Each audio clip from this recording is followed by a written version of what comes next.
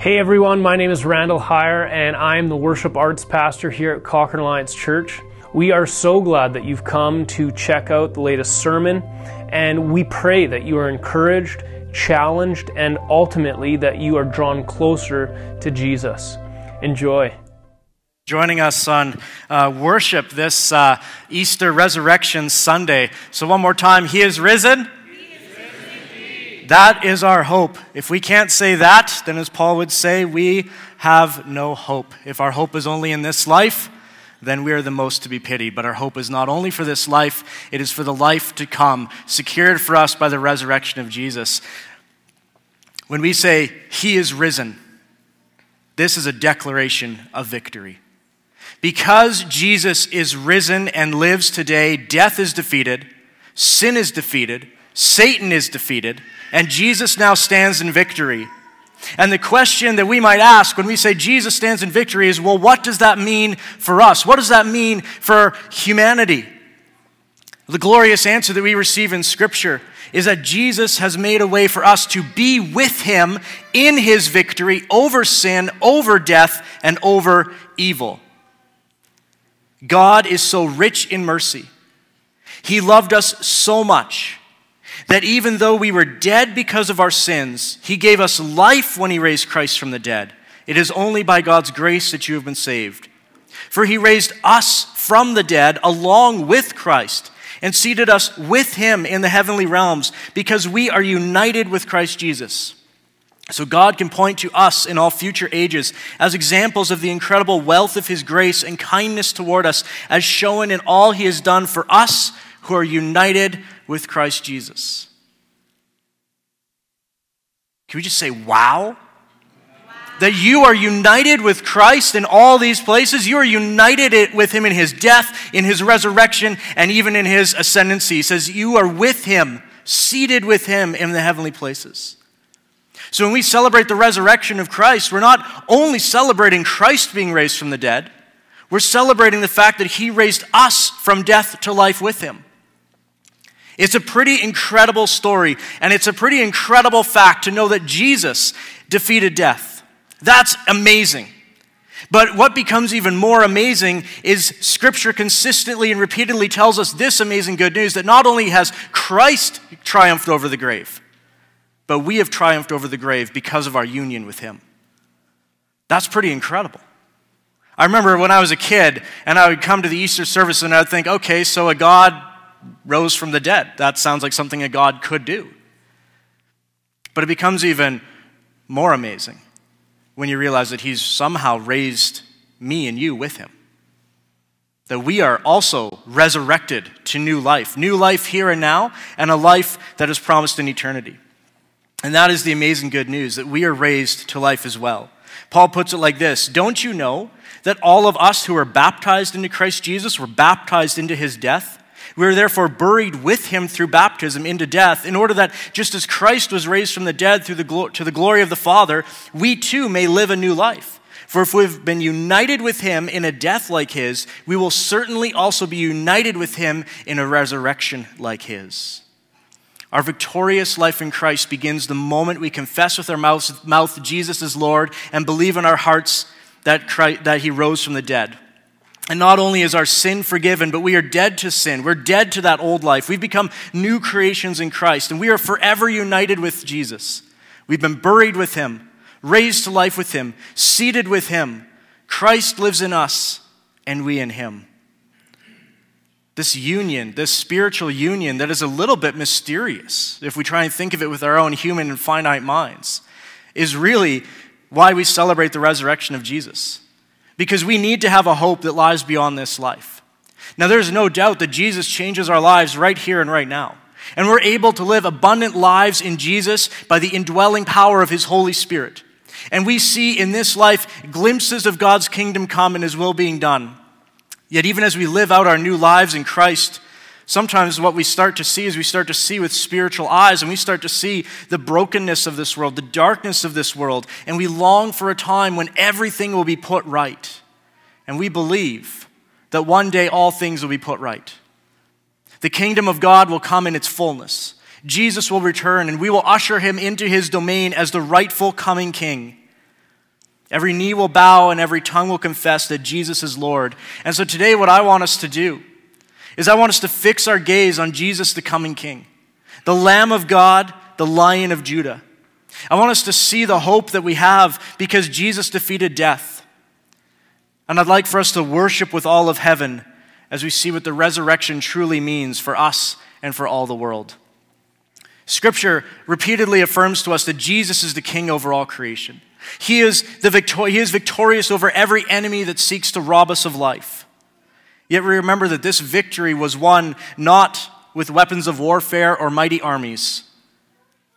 Jesus won the victory through sacrifice, through love, through emptying out of himself and laying himself down. And this is why Scripture now describes Jesus to us in two ways. He is spoken of as the Lamb of God who takes away the sin of the world, and the Lion of Judah who reigns over all things forever. You notice a theme through a lot of our songs. We sang about the Lamb of God and the Lion of Judah. He is the Lamb of God and the Lion of Judah who reigns over all things. He's the Lamb who was slain and the Lion who reigns forever. And the Lion has triumphed because he became a lamb.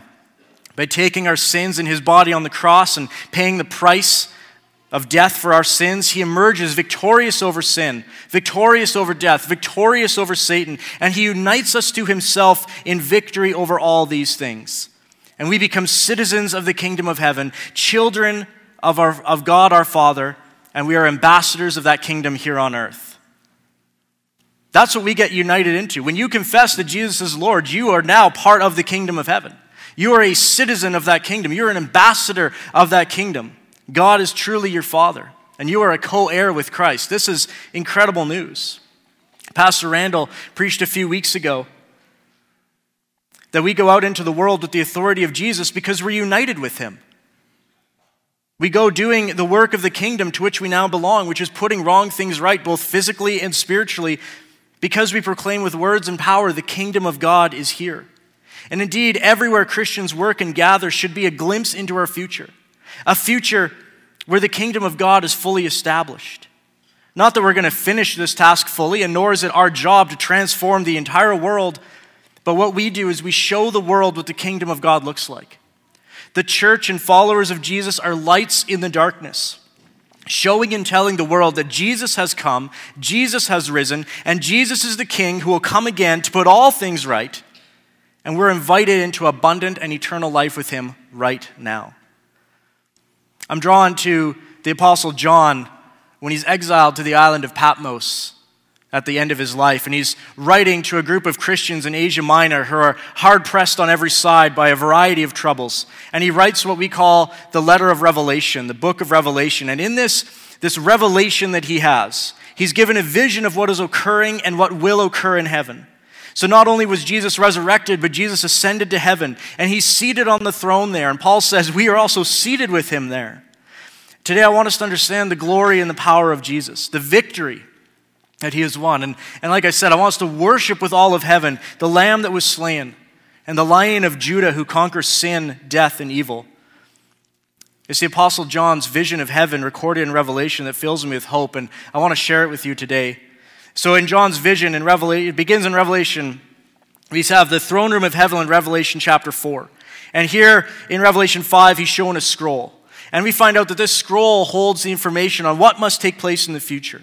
It basically answers the question, how will the world be put right? Because the world is still broken. How is the world going to be put right? And the scroll will reveal it. But the question is asked in heaven, who is worthy to read from this scroll? John records, I saw a scroll in the right hand of the one who was sitting on the throne. There was writing on the inside and the outside. It was sealed with 7 seals. And I saw a strong angel who shouted with a loud voice, who is worthy to break the seals and open it? But no one in heaven or on earth or under the earth was able to open the scroll and read it. Then I began to weep bitterly because no one was found worthy to open the scroll and read it. So John is seeing the mess of the world around him. And it seems as though there is no one who can sort it out. A scroll has been held out by God. And what is this scroll with writing on both sides and sealed by 7 seals? I'm not going to talk a lot about the scroll, but the following chapters of Revelation indicate that this scroll contains all the information about the world's affairs and its history and its future. And the cry goes up in heaven, who is worthy to open the scroll? Who can interpret its meaning and who can carry it out? Who can make sense of our existence and our destiny? Who can unravel the plot of this human story? And there's a question of worthiness. Who's worthy to open it? And no one, it seems, is found worthy. But then one of the elders says, "Weep no more. Behold, the Lion of the tribe of Judah, the Root of David, has conquered, so he can open the scroll and its 7 seals." There is one who is worthy. And we, as the readers of Revelation and with John, we want to catch a glimpse of this lion, this conquering, this strong one. And then we share confusion and shock with the Apostle John because we hear of a lion. The elder says, "Do not weep. The Lion of Judah has conquered." But when we look, we see a lamb. "Then I saw a lamb, looking as if it had been slain, standing at the center of the throne, encircled by the 4 living creatures and the elders. A lamb looking as if it had been slain.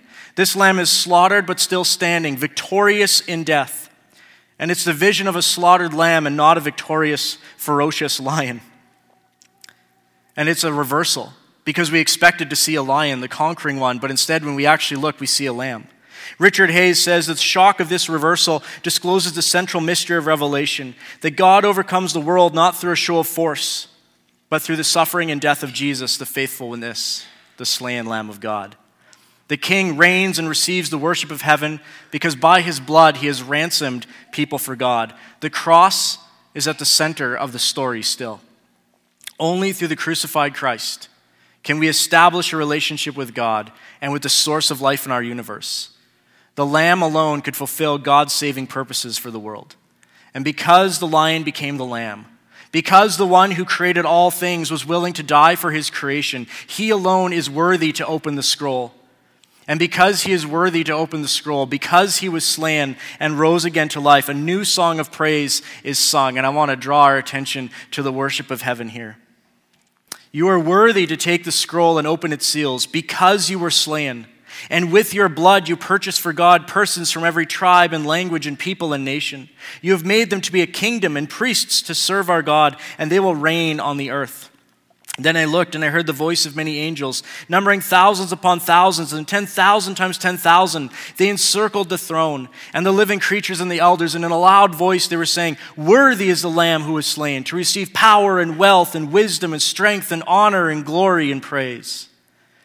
Then I heard every creature in heaven and on earth and under the earth and on the sea and all that is in them saying, "To him who sits on the throne and to the Lamb be praise and honor and glory and power forever and ever." The 4 living creatures said amen, and the elders fell down and worshiped. There's worship going on in heaven because of the Lamb. So today when we praise together, we join with all of heaven, our voices together, and we praise the Lamb who was slain. We say, "Worthy is the Lamb who was slain. Worthy is the one who has all the power and the glory and the honor, not because he conquered with the sword, but because he laid his life down."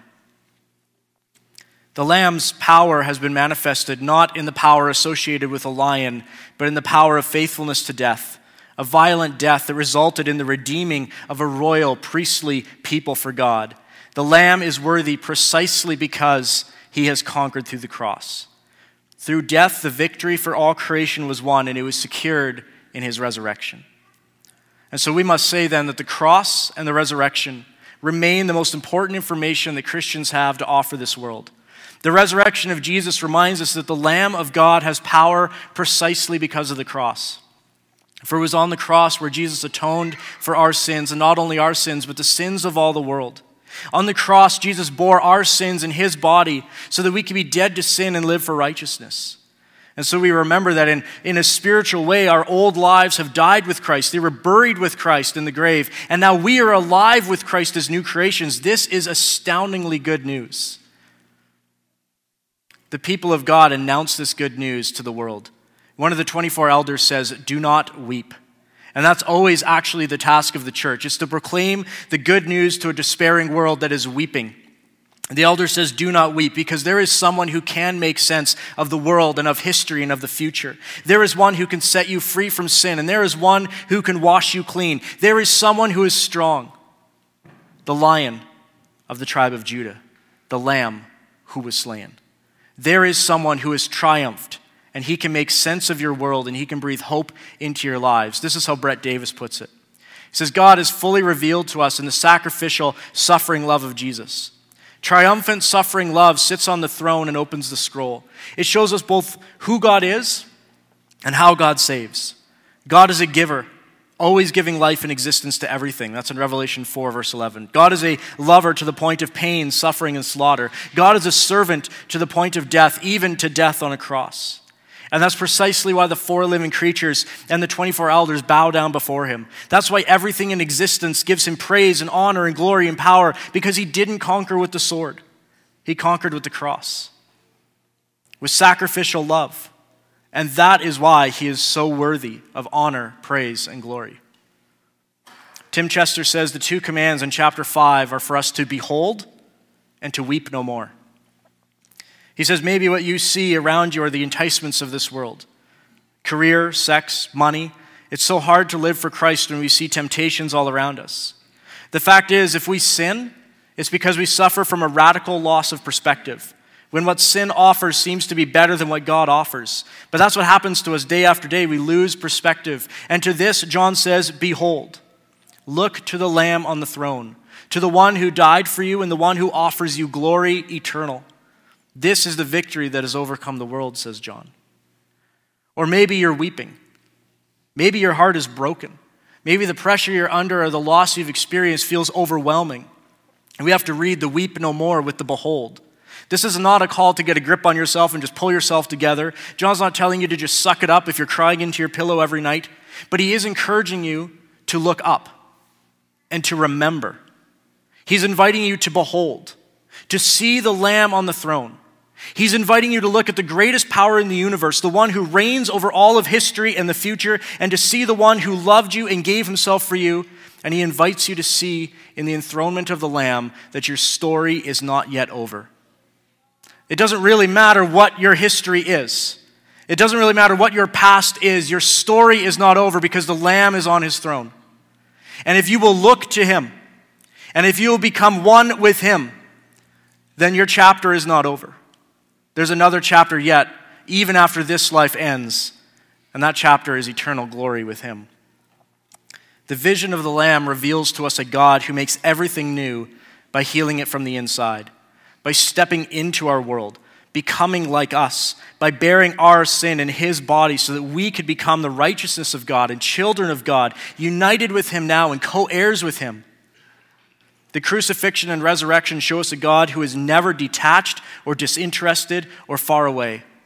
Instead, we see a God who has felt our every pain, who knows our every weakness, who's experienced our every temptation, who chose to suffocate in our sin and purchase us back from the domain of darkness. The resurrection of Jesus invites us to see clearly that God's victory does not avoid the slaughter, but bears it, passes through it, and transfigures it. Those are beautiful words. Those aren't mine. I forgot to put a quote. That's Brent Davis. But this is really the gospel with simplicity. The triumphant suffering of Jesus is how God saves the world. Love to the point of death is how God saves the world. And this is the message that we proclaim to the world. That God so loved the world that he died to save it. That God so loved you and me that he died to save us. He laid his life down because he loved us so much. And the good news continues because death couldn't hold him. He rose again, defeating not only our sin, but defeating death as well. And then he ascended to his rightful place of authority over all as the Lion of Judah who reigns forever. And what is more, he's invited us to be with him in that. To receive his Spirit today and eternal life to come. This means death has no hold on us. Sin cannot control or condemn us. This is the power of the resurrection of Jesus. United in his resurrection, and greatest of all, assured of eternal life. Death is not a defeat for us. Not anymore, it's not. We die in this earthly life, but we are assured of the eternal life to come. And truly, because Jesus is the Lamb of God, we have no guilt in this life. And because he is the Lion of Judah, we have no fear in death. Isn't that what everybody wants? No guilt in life. No fear in death. That's what we desire. And that's what was secured for us in the resurrection of Christ. We live in this victory. Nothing can rob us of the victory that Christ secured for us. Not death, not persecution, not even suffering or death. I don't know if you remember this, but a few years ago we heard the news that 21 Christians were beheaded by ISIS on a beach in Libya. 20 of the men gathered there that day were Coptic Christians from Egypt, all from the same small area, from the same church family, identified by small crosses that they tattooed on the base of their thumbs. The 21st man who was captured was named Matthew. He was from West Africa, maybe Ghana somewhere, but no one actually knew who this Matthew was. He just happened to be gathered with these men. His captors are said to have told this man, Matthew, that he could go. He didn't have a cross on his hand, and so they didn't know, are you Christian? Are you not a Christian? We don't know. They actually said that he could leave. But he said, I am a Christian. And he chose to share in the death of the others. But like all the others, his demeanor facing death was extraordinarily peaceful. On the video that they played, because of course ISIS videotaped this whole thing, and on the video, he had a last whisper before he lost his life. He said, Ya Rabbi Yasu, which means my Rabbi, Jesus. And then he was put to death. I came across an interview with the Archbishop Angelos of the Egyptian Orthodox Coptic Church. He was the main spokesperson for the church where these 20 men came from. And he said a few things that I want to share with you. He said, we've lived persecution over centuries. But the interesting thing is we live it with a sense of resilience, and we have never fallen into a state of victimhood or triumphalism. We realize it is the cross of Christ. We are carrying it. It's not the end of the road because there is a resurrection that comes after the cross and the empty tomb. And it is in that hope that we continue to live. And it's in that hope that we continue to carry the cross, knowing that it will be removed from us. And he asks this really profound question. He asks, who really had the power on the beach that day? The men with the masks holding the swords? Or the young men who were kneeling down so honorably and so peacefully with such resilience and grace, who offered a prayer to their Lord before the moment of their death? Through faith in their union with Jesus, these men robbed death of its power. And they robbed men of violence of their power. Death could not win. ISIS did not defeat anyone. The eternal kingdom of God simply gathered more of its priests and saints to their eternal home. That's what victory looks like. Sometimes we think victory looks like the armies marching through, dominating and capturing and conquering. But what victory actually looks like is no guilt in life and no fear in death. The Archbishop says, the lesson I know as a Christian is that no matter how long or how dark or how cold or how oppressive the night is, it's always followed by dawn. There's always the other side of the transgression. There's always the other side of the peril. And we are in the hands of a mighty God who not only created us, but loves us even unto death and gives us resurrection. Another story of hope comes from Philip Yancey, a famous Christian author who spoke to people in Newton, Connecticut after the school shooting at the Sandy Hook Elementary School. And one mother was waiting for hours to hear whether her daughter was alive or dead. And the hours kept dragging on, and as they kept dragging on, she had a single overwhelming thought that she couldn't shake. That thought came to her, your daughter is safe. But she told Yancey that as the minutes dragged by, she said, I had a clearer understanding of where that safe place might be, but I never once doubted that she was safe. And a few weeks later, she wrote to Philip Yancey, and she says, when I close my eyes, I see my daughter, cradled in the palm of his hand. She is with God. She is at peace. When I could not find her, I felt a calm fill my heart, and I knew in that moment she was with God. I knew that she was safe, safer than I could ever make her. That's the hope of the resurrection. This is the good news that we preach. Because Christ was raised from death to life and is alive today on the throne of heaven, we know death is not the end. We know that we have victory with him over death. And Jesus is the King who will return to set all things right. Easter reminds us that our King, Jesus, the Lamb of God, the Lion of Judah, has united us to himself. Jesus sacrificed his life, his blood, to purchase and secure for us eternal life. It was not with perishable things such as silver or gold that you were redeemed from the empty way of life handed down to you from your ancestors, but with the precious blood of Christ, a lamb without blemish or defect. I'm going to call the worship team up as we close, and just a couple of things to be reminded of. Because Jesus is alive, there is a plan to put all things right, to make all things new. Justice will come. Sorrow will be no more. Every tear will be wiped away. No more sickness, no death, no sin, no cruelty. So remember your future today, secured for you by the precious blood of the Lord Jesus. All this darkness is a small and passing thing compared to the weight of glory that is to come. And so if you're here today and this message rings true for you, and you want to be a part of this union with Christ, but you've never made that profession of faith, come and find me. Either during the songs or after the songs, come and find someone on the prayer team. We'll pray with you. Today, if he's calling you, don't harden your heart to his voice. Come. Come and be united with him. Abundant life now, eternal life to come. There's also baptismal water here. Maybe you're going, I feel like a pull in me. I want to show what I believe to be true. I want to show the death to my old life and the raising of newness of life. If you want to be baptized today, we can make that happen. You're in the first service, so you're lucky. We can set it up for the second service if you want. Come and find me and we'll get you scheduled. For the second service people, they're just going to get baptized. There's no change of clothes. You have that option. If you want to get baptized today, it's right here. Come and talk to me and we'll make sure that happens. Let's worship together in victory.